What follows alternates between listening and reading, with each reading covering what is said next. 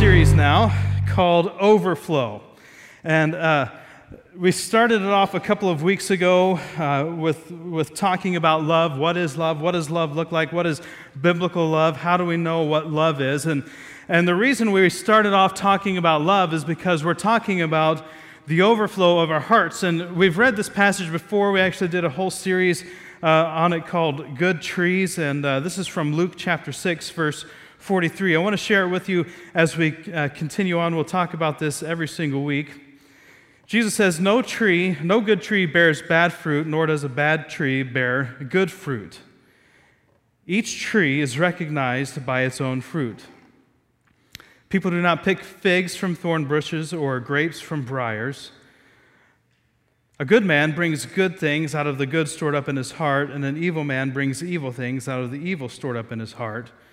For the mouth speaks what the heart is full of. The mouth speaks what the heart is full of. Other translations will say, out of the overflow of the heart, the mouth speaks. So what our hearts are full of is what comes out in our life. What our hearts are full of is what spills out into the world around us. And so it becomes very important then that we understand what is in our hearts. And we want to make sure that what we're putting in our hearts is God's love and not things that we are trying to make into God's love. And we're going to talk about that this morning. This whole series was birthed out of my study and our study on when we did the Great Command, and it's become not just another series where we're going to talk about some of the same things, but it's also been something that God has been teaching me about what it means to be a true follower of Jesus Christ. And if you know us as a church, you'll hear us say that we want to be a church full of disciples, making disciples, or a church full of people following Jesus. And so what does it mean to follow Jesus? What does it really mean? Not just, not just what we think it means or our own idea of what it means to be a disciple or a follower of Jesus Christ, but if we're going to really understand what it means to be Christ, that's what our call is, right? Our call is to live out the Christ-like life in the darkness of the world. Our call is to go and shine the light of Jesus Christ into the darkness. If that is the call that is put on the life of the believer, then what does it mean to be Christ to an unbelieving world? And so this series, we're just gonna dig even deeper than we did in the series earlier this summer, and to what it means to love God with all your heart, with all your soul, with all your mind, and with all your strength, and love your neighbor as yourself. But what we're laying out over the next several weeks is becoming our process for making disciples. And so we're gonna look at it over the next several weeks. This is going to become the process that we're going to start building into the very DNA of our church and making disciples at 6-8 Church. We're going to have a very strategic approach to making disciples, and it's going to come out of that community, out of that family that we have here at 6-8 Church, and the family that is in relationship with God as the power source. But we have to ask the question, what is our heart? What is your heart? What is my heart full of? If that is what is coming out of me. Now, I don't know if you've ever experienced this, but have you ever had someone get to know you and just kind of maybe come out of the blue to want to be your friend? It's like they came almost out of nowhere, and all of a sudden you've got this person in your life, and they want to be your friend, and you have no real explanation for it. You have no real reasoning for it. I don't know if has anyone ever experienced that. Just like all of a sudden someone shows up in your life, and it's why, who are you, and why are you here? Who are you, and why are you all of a sudden in my life? And you only come to find out that the reason they're in your life is because they want something from you, right? That's what, at least something that I've had that has happened. And give you an example, I haven't been a senior pastor before I started here 4.5 years ago, and when I first started, a lot of my friends that I had been friends with for all these years, went to college with them, Multnomah, so some of them were missionaries. All of a sudden, these people that I hadn't been friends with in a long time since we graduated from college were starting to reach out to me. And I thought, well, this is kind of odd. This is a little bit weird. I haven't talked to you in maybe 6 years, and now all of a sudden you're interested in talking to me. And they maybe send a message or two, and then another message comes, and then finally the real reason they wanted to get to know me was, hey, can I come to your church and kind of share what we're about, and maybe be able to raise some funds for what we're doing as in our mission. And they're trying to follow what God has called them to do and raise money to do that. But it was just kind of this weird. If you were somebody that was really in my life, then that might be something I would consider. But considering that the only reason you're coming to me right now, after having not talked to me for the last 6 years, is to try to get into the church and raise money from the church, probably isn't going to happen, right? It's not something, and it actually became somewhat of a pattern with some of the people who I went to college with, and they just kind of come back over the years and just hope to work their way in. And this is not just with friends, but people from outside the organization that I don't really know, and they'll try to come in. They want to have a meeting, and you can ask Jim about the number of phone calls that he fields nearly every single week about people who want to kind of come in and get access to the pulpit of our church and hopefully be able to raise support for their cause or their mission or this or that. There are people who are coming to us, and they may have a good mission that they're involved in, but their motive in coming to us isn't really for our benefit, it's for their own benefit. And this is kind of a pattern, and it peaked a couple of years ago, and one of the worst ways, I won't name any of the churches, but there were some other churches in town that were looking for a building, and one of the pastors was pursuing, I thought, a relationship with me, and I was really encouraged by it, and was just encouraged to get to know another pastor in town, and it kind of came to a point where they came to the church and toured the church.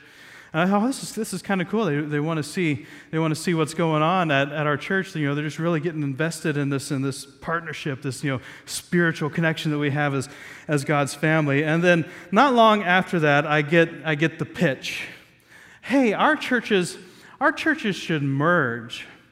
Because they didn't have a building and we had a building. Our churches should merge, and then the pitch was, and then you could go back to doing worship, and I could still be the senior pastor, and to be honest, it was it didn't feel just like a sucker punch to my gut, but it just felt like a total betrayal. Like the only reason you were getting to know me all along this way was because you saw something we had that you wanted from us, and you were using a relationship to try to work your way into getting it.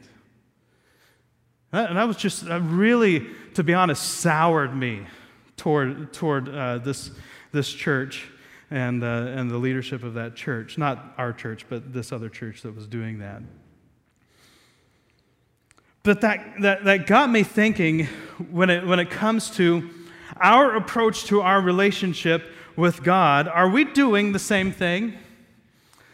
Are we only coming to God? Are we only approaching our relationship with God because God has something we want?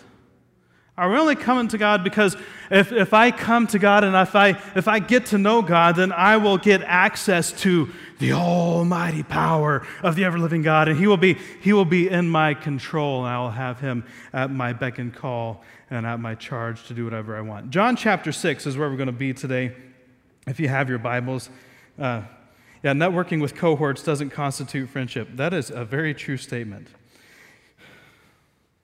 Networking with, not that networking is bad. I've done a lot of good networking, but as long as you know that you're both in it to try to get to know one another and spread the name and all that, that's a little bit different. But John chapter 6, we're going to read a lot this morning. If you've been here, you know that I've taught this passage before. This is one of my favorite passages in the Gospels. I love reading this over and over and over again and learning more and more from it. I love the lessons that are taught here, and it's bold and blunt and direct and to the point, and that's something else that I like. But I want to read, and then we're going to just do a little bit of dissection and make an application, and then we'll be done. So this is Jesus, the life of Jesus, and we're getting ready to experience one of the most famous events in his ministry. Sometime after this, Jesus crossed to the far shore of the Sea of Galilee, that is, the Sea of Tiberias, and a great crowd of people followed him because they saw the signs he had performed by healing the sick. Then Jesus went up on a mountainside and sat down with his disciples. The Jewish Passover festival was near. So we know this is getting close to the end of Jesus' ministry. The Passover is just around the corner. When Jesus looked up and saw a great crowd coming toward him, he said to Philip, "Where shall we buy bread for these people to eat?" He asked this only to test him, for he already had in his mind what he was going to do. And Philip answered him, "It would take more than a half a year's wages to buy enough bread for each one to have even a bite." Another of his disciples, Andrew, Simon Peter's brother, spoke up. "Here's a boy with 5 small barley loaves and 2 small fish, but how far will they go among so many?" And Jesus said, "Have the people sit down." You get the picture. There was plenty of grass in that place, and then here's the number, about 5,000 men and plus women and children. So our estimates would be, between, maybe 15 to 20,000 people are gathered around in this hillside where Jesus is. So he said, "Have the people sit down. There's plenty of grass in that place," and they sat down. Jesus then took the loaves, gave thanks, and distributed to those who were seated as much as they wanted, and he did the same with the fish. When they had all had enough to eat, he said to his disciples, "Gather the pieces that are left over and let nothing be wasted." So they gathered them and filled 12 baskets with the pieces of the 5 barley loaves left over by those who had eaten. After the people saw the sign Jesus performed, they began to say, "Surely this is the prophet who has come into the world." Jesus, knowing that they intended to come and make him king by force, withdrew again to a mountain by himself. There's so much here that I want to share with you. First, there were 12 baskets left over. How many disciples were there? 12. How many tribes were there in Jerusalem, or tribes of Judah? There were 12. There's I think, some significance to the fact that there were 12 baskets left over, and there were 12 disciples. And I think it's just a picture of the ministry that Jesus was calling his disciples, the 12, into, to go and share this bread of life with those who have not yet eaten it yet. There's probably a lot more to it than that, but that's all I have time to share with you about that this morning. But after the people saw this sign that Jesus performed, they began to say, "Surely this is the prophet who has come into the world." It's such an understatement. It's like, really, you think this might, you're right, this might actually be a prophet who has come into the world. This the prophet that we've been waiting for. This might be the one, or it might be better than that. It might actually be the Messiah. But here we see Jesus knew, if you read other Gospels, you know that Jesus knows what's in our hearts. He already knows what is in our hearts, and because he knows what's in our hearts, he knows how to respond beforehand. And so after the people saw the sign Jesus performed, they began to say, "Surely this is the prophet who has come into the world." And Jesus, knowing that they intended to come and make him king by force, withdrew again to a mountain by himself. The people were going to come and make Jesus the king, and essentially use Jesus as the king of their rebellion against the political leaders of the day, and that Jesus would become the king that they had been waiting for all this time. Essentially, they were going to use Jesus to their own advantage. And so Jesus withdrew. Verse 16. When evening came, his disciples went down to the lake, where they got into a boat and set off across the lake for Capernaum. By now it was dark, and Jesus had not yet joined them. A strong wind was blowing, and the waves grew rough. When they had rowed about 3 or 4 miles, they saw Jesus approaching the boat, walking on the water, and they were frightened. But he said to them, "It's I, don't be afraid. It's me. It's Jesus. It's I am." And then they were willing to take him into the boat, and immediately the boat reached the shore where they were heading. It's very interesting that as soon as Jesus got in the boat, they got where they were going. The next day, the crowd that had stayed on the opposite shore where they had been the day before of the lake realized that only one boat had been there and that Jesus had not entered it with his disciples, but that they had gone away alone. Then some boats from Tiberias landed near the place where the people had eaten the bread after the Lord had given thanks. And once the crowd realized that neither Jesus nor his disciples were there, they got into the boats and went to Capernaum in search of Jesus. So there's this guy that's able to just kind of make bread out of thin air, and we witnessed it yesterday. So wherever he went, that's where we're going to go. When they found him on the other side of the lake, they asked him, "Rabbi, when did you get here?" And Jesus answered, "Very truly I tell you, you are looking for me," listen to this, "not because you saw the signs I performed, but because you ate the loaves and had your fill." Don't work for food that spoils, but for food that endures to eternal life, which the Son of Man will give you. For on him God the Father has placed his seal of approval. And then they asked him, "Well, what must we do to do the works God requires?" Jesus answered, "The work of God is this, to believe in the one he has sent." What is the work of God? To believe in the one he has sent. Verse 27, just before he said, "Don't work for food that spoils, but for the food that endures to eternal life, which the Son of Man will give you." It's very important that we understand the difference between the two. Not food that spoils, but food that endures to eternal life. And this is the work of God, to believe in the one he has sent. Verse 30, so they asked him, "What sign will you give that we may see it and believe you?" What will you do? I love the question. What sign? Hey, you know what, Jesus? We've kind of been following you for a while. We've seen the signs and the miracles, and we saw the pretty awesome thing that you did yesterday where you just made all this bread appear out of nowhere, but still, you know what? We just don't quite get it yet. I'm not quite buying into the whole idea yet. What sign? We need another sign. Give us another sign so that we know who you are. And the amazing irony where they go to is here in verse 31. "Our ancestors ate the manna in the wilderness. As it is written, he gave them bread from heaven to eat." What is the example that they use for the sign that they're hoping that Jesus will perform? For them to get manna from heaven. What had just happened the day before?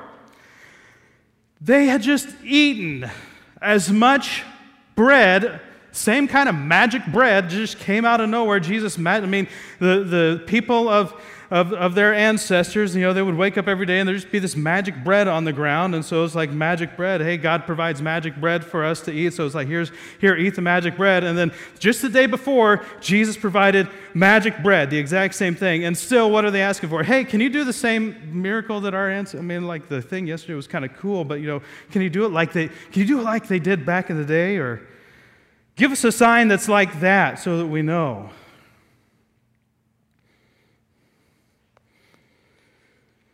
Jesus said to them, "Very truly I tell you, it's not Moses who has given you the bread from heaven, but it is my Father who gives you the true bread from heaven. For the bread of God is the bread that comes down from heaven and gives life to the world." "Sir," they said, "always give us this bread." Then Jesus declared, "I am the bread of life.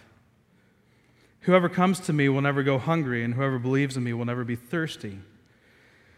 But as I told you, you have seen me, and still you do not believe.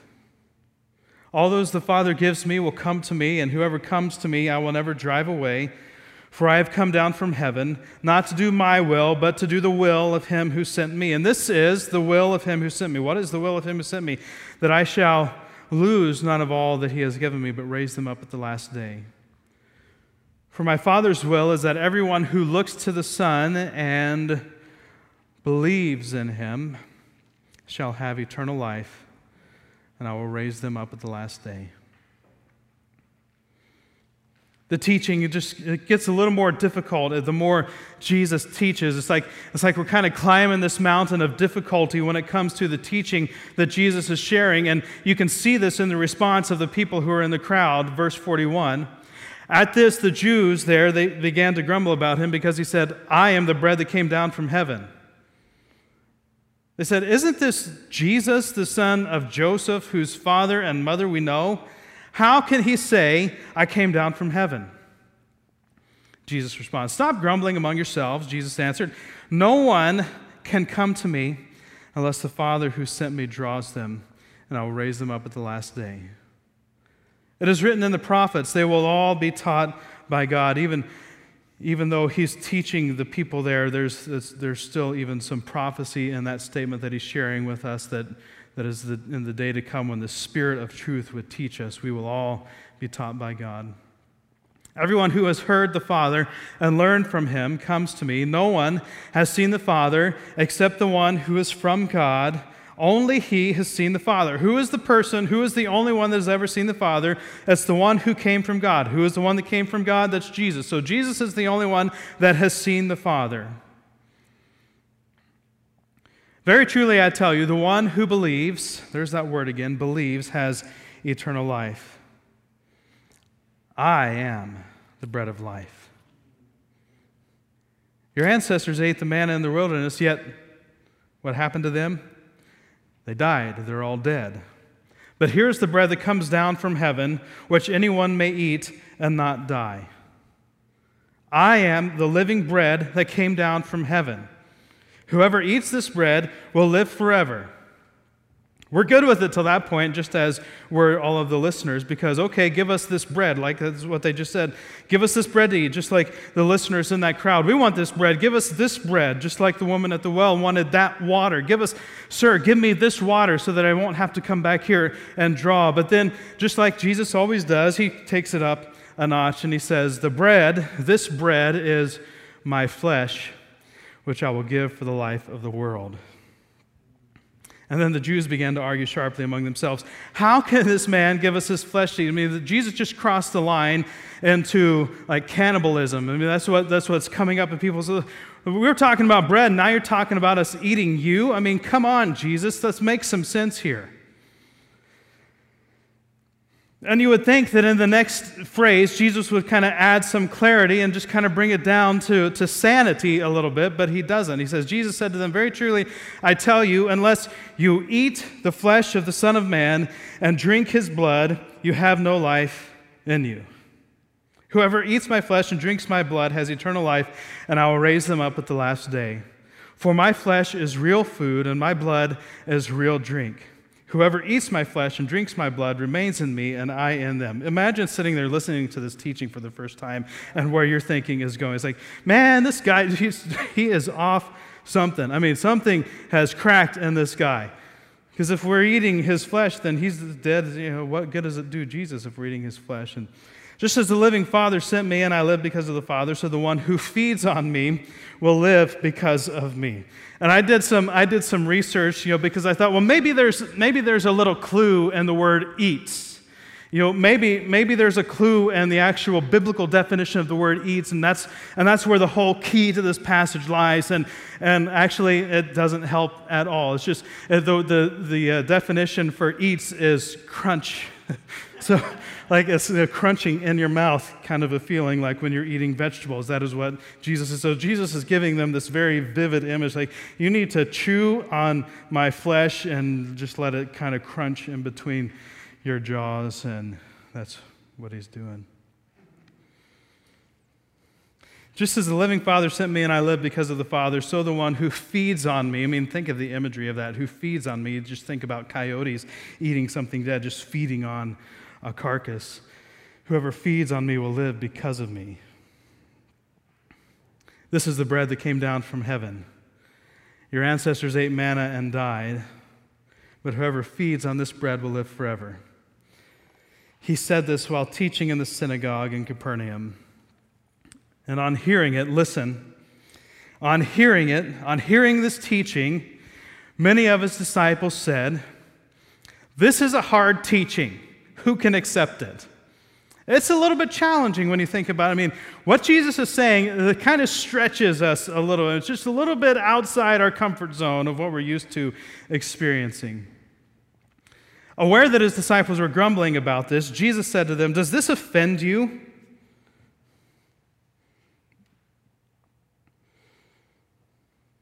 Then what if you see the Son of Man ascend to where he was before? The Spirit gives life, the flesh counts for nothing.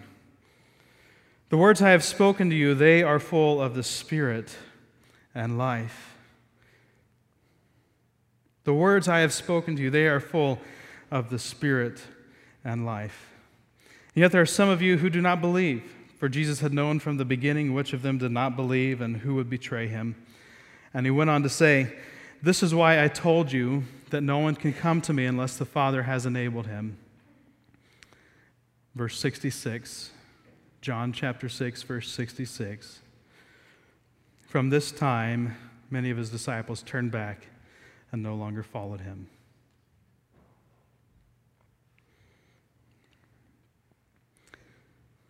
There's some conjecture that when they were laying out the verses of the Bible that they made John chapter 6, verse 66, 666, that because so many people turned away and walked away from Jesus. I can't prove that, but I've just heard that. You don't want to leave too, do you? Jesus asked the 12. And here's Peter's answer.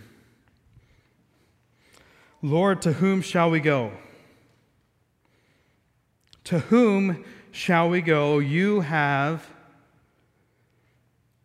the words of eternal life. We have come to believe and to know that you are the Holy One of God." We have come to believe and to know that you are the Holy One of God. Let me ask you a question. Was Jesus saying you have to eat his literal flesh? Well, I'm not so. No.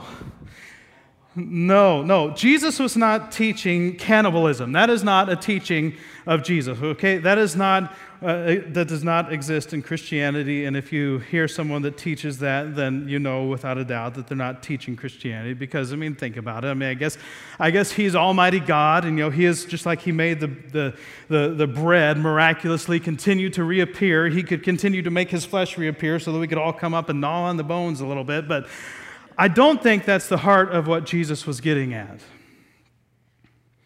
Well, then what is the heart of what Jesus is getting at? Well, John does such a good job laying out all of these things, so we don't really have to look that far to know what Jesus was getting at, and we actually hear it right here in the end with Simon Peter's response. If it wasn't significant, if it wasn't important, if it didn't help bring meaning to what Jesus was teaching, John would have left it out, but it was important enough for John, remember Papa John, Jesus' best friend, to put it in here so that we know exactly what to do with what Jesus had just taught, and we can see it in Jesus' response. So Simon Peter answered him, "Lord, to whom shall we go? You have the words of eternal life. We have come to believe and to know that you are the Holy One of God." And then Jesus replied, "Have I not chosen you, the 12, yet one of you is the devil?" He meant Judas, the son of Simon Iscariot, who, though one of the 12, was later to betray him. What is Jesus getting at here? Why is he talking about eating his flesh? Well, for one, this might sound like a hard teaching. If Jesus actually literally commanded us to eat his flesh, he would only do it for our benefit, for our good, and we must follow him into that teaching. Thankfully, that's not what Jesus was teaching. He wasn't teaching for us to eat his flesh and drink his blood like vampires. That was not the motive of all the vampire movies that have ever existed throughout history. That was not his point. Well, what was his point? His point was to believe, right? His point was to believe. Let's go back to to verse 27 and verse 29, which we pointed out. Don't work for food that spoils, but work for food that endures to eternal life, which the Son of Man will give you. For on him God the Father has placed his seal of approval. Then they asked him, what must we do to do the works that God requires? Jesus answered, the work of God is this, to what? Believe. Believe in the one he sent. And actually, Jesus is going to use the word believe a couple of more times as he's going through this teaching about himself being the bread of life. So why the really grotesque teaching? Why the really almost disgusting cannibalism that Jesus is teaching? First, I think we have to understand that to help to get the idea that Jesus isn't talking about literally eating his flesh, we can go back to the woman at the well in John chapter 4 and gain a little bit of insight. Because Jesus, when he's having his interaction with the woman at the well, and the disciples come back and they've brought back food because everyone was hungry, right? So they brought back food and they were trying to get Jesus to eat. And Jesus' response to the question about the food was, I have food to eat that you know nothing about. And it's kind of a perplexing thing. It's like, and the disciples respond, well, what did he like go into town to buy food while we were gone? Where did he get this food? But the point isn't the literal food. The point is for Jesus, the food that fills him, the food that brings him to life is not the food that we chew and break down in our mouths. The food for him, the thing that brings him to life is doing the will of the Father. The thing that brings Jesus to life is doing what he was sent here to do, fulfilling the purposes and commands of his mission. That's Jesus' food. His food is not what we're used to eating.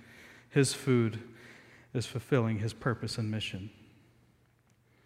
So then we can bring some of our understanding there into this passage. So when Jesus is talking about eating his flesh, is he talking about literally eating his flesh, or is he talking about the depth, the passion, the desire with which we pursue him? Is he saying that, you know what, you need to just kind of start cutting off pieces of the thing that always comes to mind, and I'm sorry to disappoint you in such a way, is The Walking Dead. And this is gross, and I know you're going to think less of me because of it, and that's okay. It's a guilty pleasure, but there's a kind of a closing episode to a few seasons ago, and they had resorted to cannibalism because they had run out of meat to eat, and so they were eating somebody, and because they didn't have any way of refrigerating people, like they had to keep the people alive while they took their flesh to eat it. And yeah. That's not what Jesus is getting at here. He's not talking about that. But he's talking about that which fills us, I think is his point. That which fills us. What is it that we are being filled with? What is it that is filling us to the point of overflowing? Are we filling our own desires? Are we filling our own natural human desires? Are we like the woman at the well, or like the people in this story saying, hey, give us this bread so that we'll never go hungry. Give us this water so that we'll never go thirsty. We are continually driven by filling and keeping the ongoing cycle of fulfilling our physical desires. Is that what is driving us? Is that what is pushing us down the road? Is that, you know what, I just want more to fill my appetite. Someone just texted in that the Message translation says, the one who brings a hearty appetite. And then someone said, we're called to hunger and thirst for righteousness. You guys are stealing my sermon.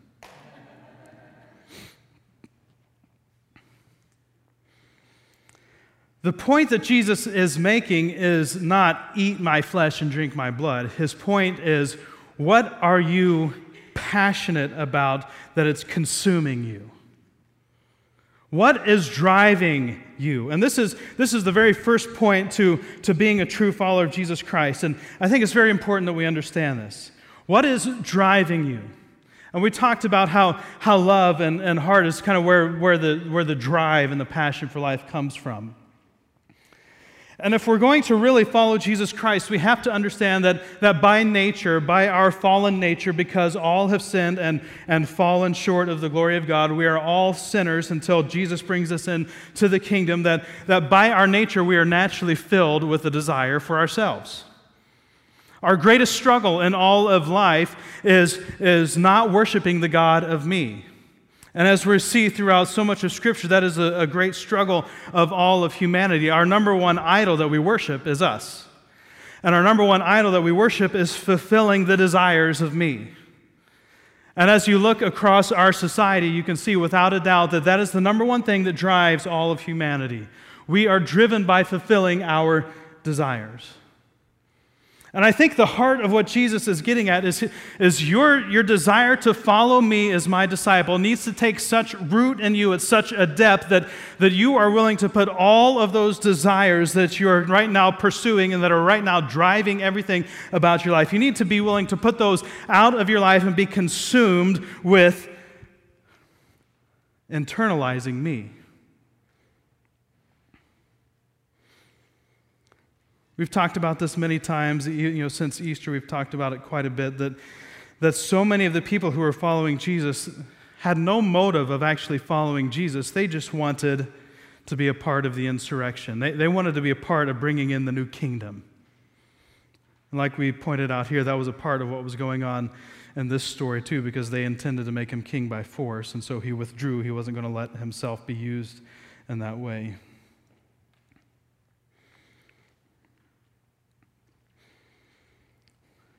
And since we know, because of Jesus' own words, that he knew what they were thinking, we know that he's teaching to those thinkings.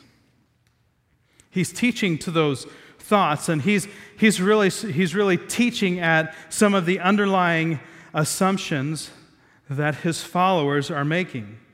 See, they're operating under the assumption that the point of Jesus coming was to reinstitute the kingdom as they had always talked about. They just assumed they were right in that was the point of the Messiah coming. That was because that was the understanding they had received, that was the prophecy that they had been taught, but there was, as now that we see that Jesus came and fulfilled so many prophecies, that there was a lot more to Jesus coming than just this coming king that would restore a physical kingdom of God on the earth. So Jesus is teaching to their motives. That's what he's doing. As he's looking at their hearts and he's saying, you are driven by this. You are following me because you want me to become the king of your insurrection. You want me to become the king of the new political agenda that you want put in place. And so I'm going to make it hard for you to follow me for that reason, because I want to make sure that you're following me for the real me, not for what you want me to be. Doesn't that kind of sound like us? I mean, I just kind of put it out there that isn't this our basic approach to following Jesus? I mean, by and large, myself included, I'm not excluding myself, but by and large, hasn't our pursuit of Jesus been what we get out of him? Hasn't our pursuit of Christ been to receive the good things from Christ? Like I want to follow Jesus so that I can live a blessed life. Like, blessed are those who hunger and thirst for righteousness, for they will be filled. I want to be blessed, and so we follow Jesus for the blessing. But are we following Jesus for the blessing, or are we following Jesus to know Jesus?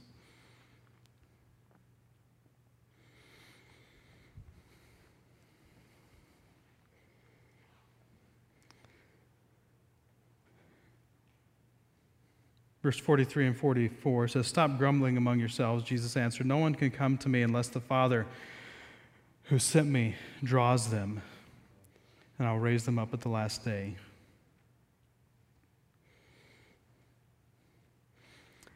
Are you drawn to Jesus to know Jesus and the Father, or are you drawn to Jesus because you want more free bread?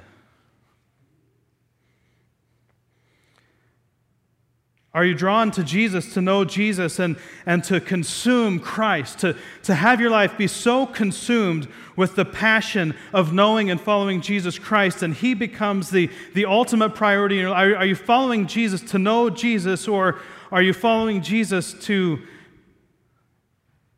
have a genie in the bottle and just be ready to have this God up there ready to grant your request when you need it? Because like I just said a minute ago, our greatest struggle for all of us and all of humanity is being our own gods. We want to be our own gods. And if we approach our relationship with God in that way, we're still our own gods. We're trying to use and manipulate God for our own advantage, right? We're trying to approach my relationship with God so that God does what I want. That's just about exactly backwards. Are you approaching your relationship with God so you get what you want from God? Or are you approaching your relationship with God so that you know God, so that you love God, that you are filled up with God's unending, never-failing love, and you are so consumed with His love that now whatever God tells you to do becomes the thing that drives your life? See, we've got to kind of get this thing flipped back all the way, because instead of pursuing God for the reasons He's called us to pursue Him, we're still, I think, a lot of us struggling with pursuing God for what we can get out of Him. And that's not why He created us. He didn't create us to use Him for our own personal benefit. He created us, if you go back to the very beginning of the Bible, to live in a relationship with Him, to be in community, in family community, communal relationship with Him. So what's driving our pursuit? What is the motive that we have in our hearts for following God? Or is our motive to just truly be filled with God? Is our motive to truly just receive more of God's presence in our life? Is our motive to know the King of Kings and the Lord of Lords? Is our motive to know the Creator of all things, and to know the Creator of the universe and the ground that we walk on, and to know the God who made all of these things and His desire and passion in making them, and why He made them? Is our desire to know His intent for all of creation? Is our desire to know His purpose and plans for all of creation? Is our desire to know His purpose and plans for my life, and the way He created me and the way He designed me and how He wants me, after being so drawn into relationship with Him, to be able to be used by Him for His purposes and for building up His kingdom and drawing people out of the darkness and into His marvelous light? Are we more interested in that, or are we just still trying to come to God and say, you know what, God, I really need this?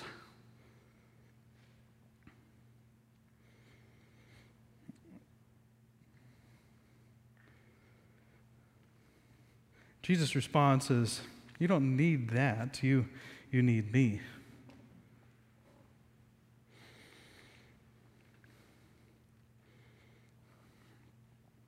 Listen to this hard teaching again. Verse 53, Jesus said to them, very truly I tell you, unless you eat the flesh of the Son of Man and drink His blood, you have no life in you.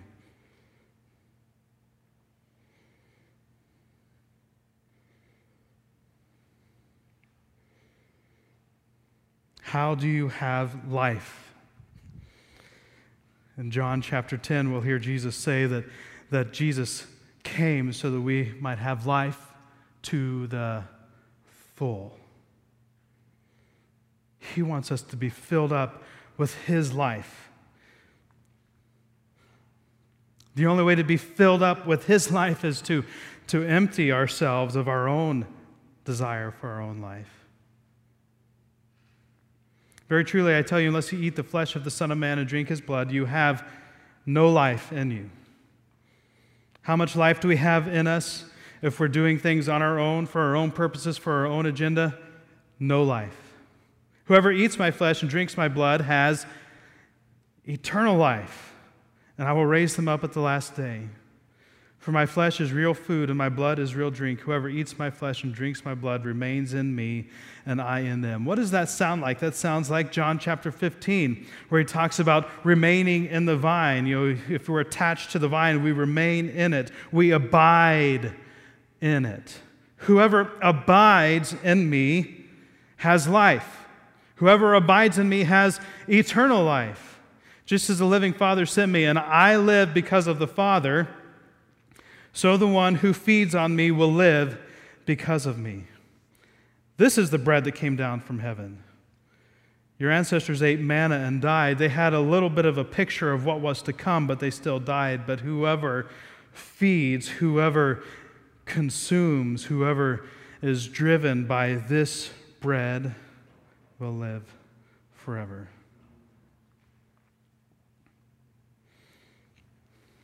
So what's driving you? What's the motive of your life? What's pushing you right now? What is the thing that is driving you day in and day out? Is it Jesus or is it something else? Is it knowing the Father or is it something else? There's a lot of good things that drive us in life, but when they're out of whack and they're not in their proper place, then they become motivating forces that never have the ability to drive us the way that we were designed to be driven. See, we were only designed to be filled with Christ, to be filled with God's love. We were only designed to live and walk in and be in relationship with God. And anytime we try to be driven by anything else apart from that, our lives start to fall apart. Lives don't make sense apart from Christ.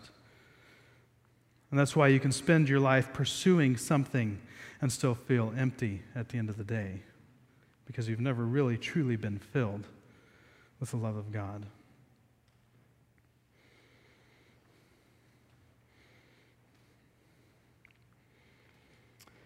From this time, many of his disciples turned back and no longer followed him. This is a hard teaching, I know that. I know it's hard. I kind of like the hard stuff. I think that's why we were created.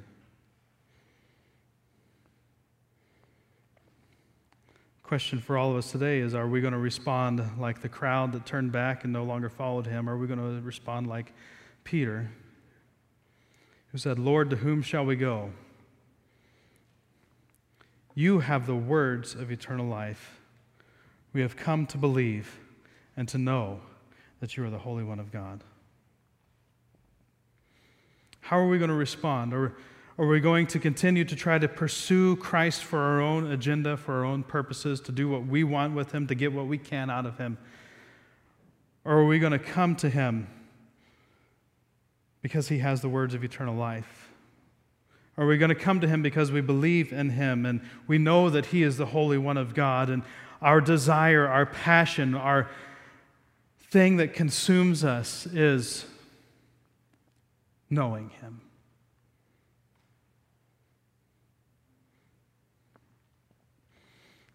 It's not enough to know about him. You have to know him. And the only way to truly know him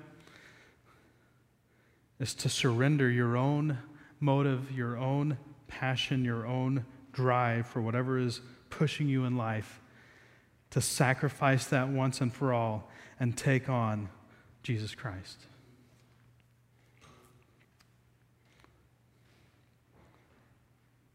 My desire in sharing this with us this morning is also the desire for me that I would become this kind of follower. That I would become someone who is so consumed with Christ that Christ compels me to do what he has called me to do. That there is nothing else in life that compels me more than the love of God. That there's nothing else in life that draws me than the love of God. It's a prayer for me that I become and continue to become and be molded and shaped into this kind of follower. And my desire in sharing it with us this morning is that we, as the collective family at 6A Church, become people that are consumed with Christ. That we lay down once and for all our motives, our agendas, our desires, whatever it is that we have in coming to Christ and hoping to get out of Christ, that we sacrifice those once and for all and lay them down at the altar and leave them there. Don't pick them back up as we lay them down, but we leave them there and we pick up and carry the mission of Christ, which just happens to be carrying the cross, taking on his mission, just like he had his mission, which is why we celebrate and why he celebrated the Passover the way he did.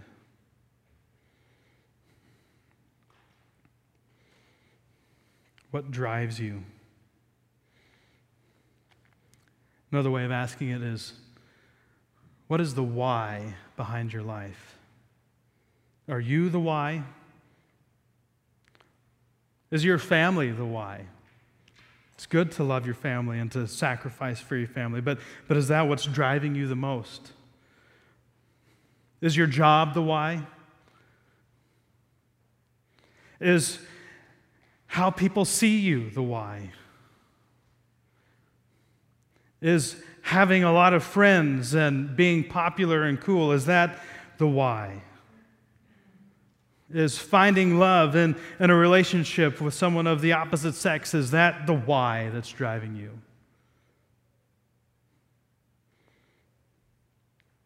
Here's a tough one.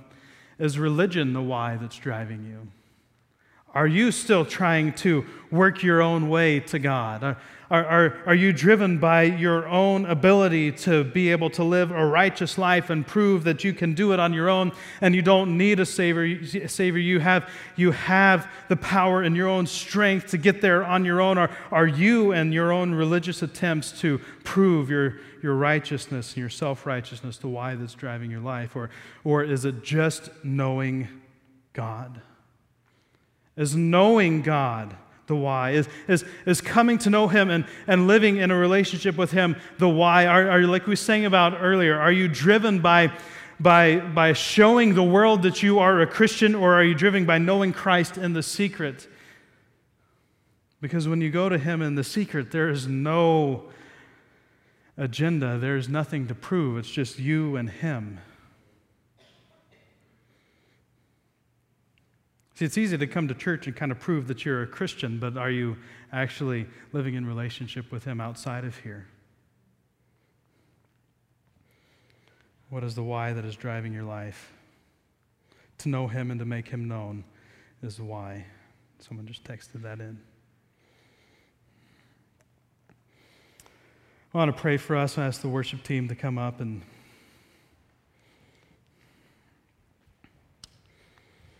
so I ask you to stand this morning.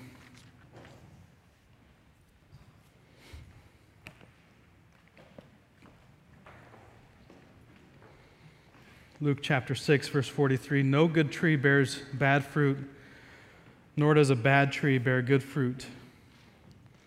Each tree is recognized by its own fruit.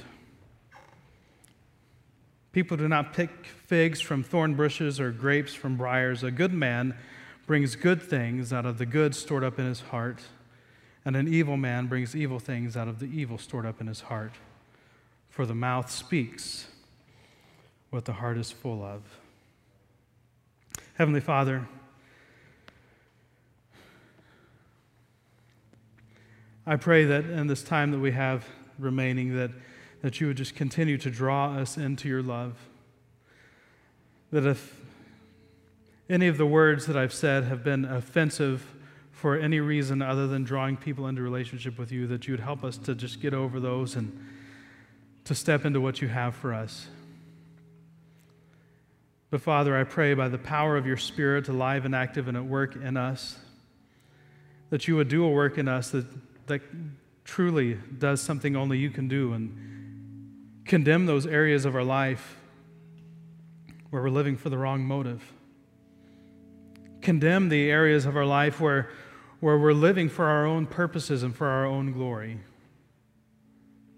Father, I pray that you would reveal them to us, that you would show them to us, that you would make them stand out from everything else that is in us right now, everything else that might be distracting us from what you have for us. Father, I pray that you would show us those things, and that right now in this moment, as we move towards taking communion,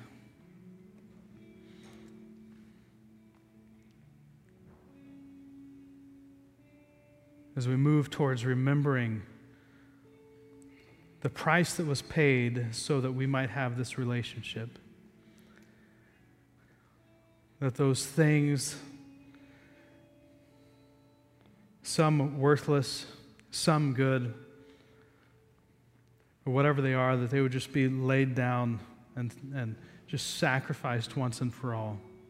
And that we would this morning pick up the cross of being a true follower, the cross of being a true disciple, the cross of following you wherever you lead us, whatever you teach us, believing and following because you have the words of eternal life. We may not get it all right now. We may not understand it all right now. We might not have the knowledge and the perspective to be able to even grasp even a small percentage of it, but to know that we are following the one that has the words of eternal life and that there's nowhere else we can go to follow you. There's nowhere else we can go to hear from you. There's nowhere else we can go to understand you. You are the only one that has the words of eternal life. And however complex and difficult to understand they may be, we're going to follow anyway because they're your words and you are life. You would never lead us astray, but you have come to fill us to the full, to give us life to the fullest, the life that you have always designed us for, the life that you always created us for. Father, help us to, by the power of your Spirit, lay them down once and for all and to pick up you, knowing you, loving you, pursuing you, walking with you, worshiping with you, living in relationship with you. May that be the most important thing in our lives as your church here at 6-8. In Jesus' name I pray. Amen.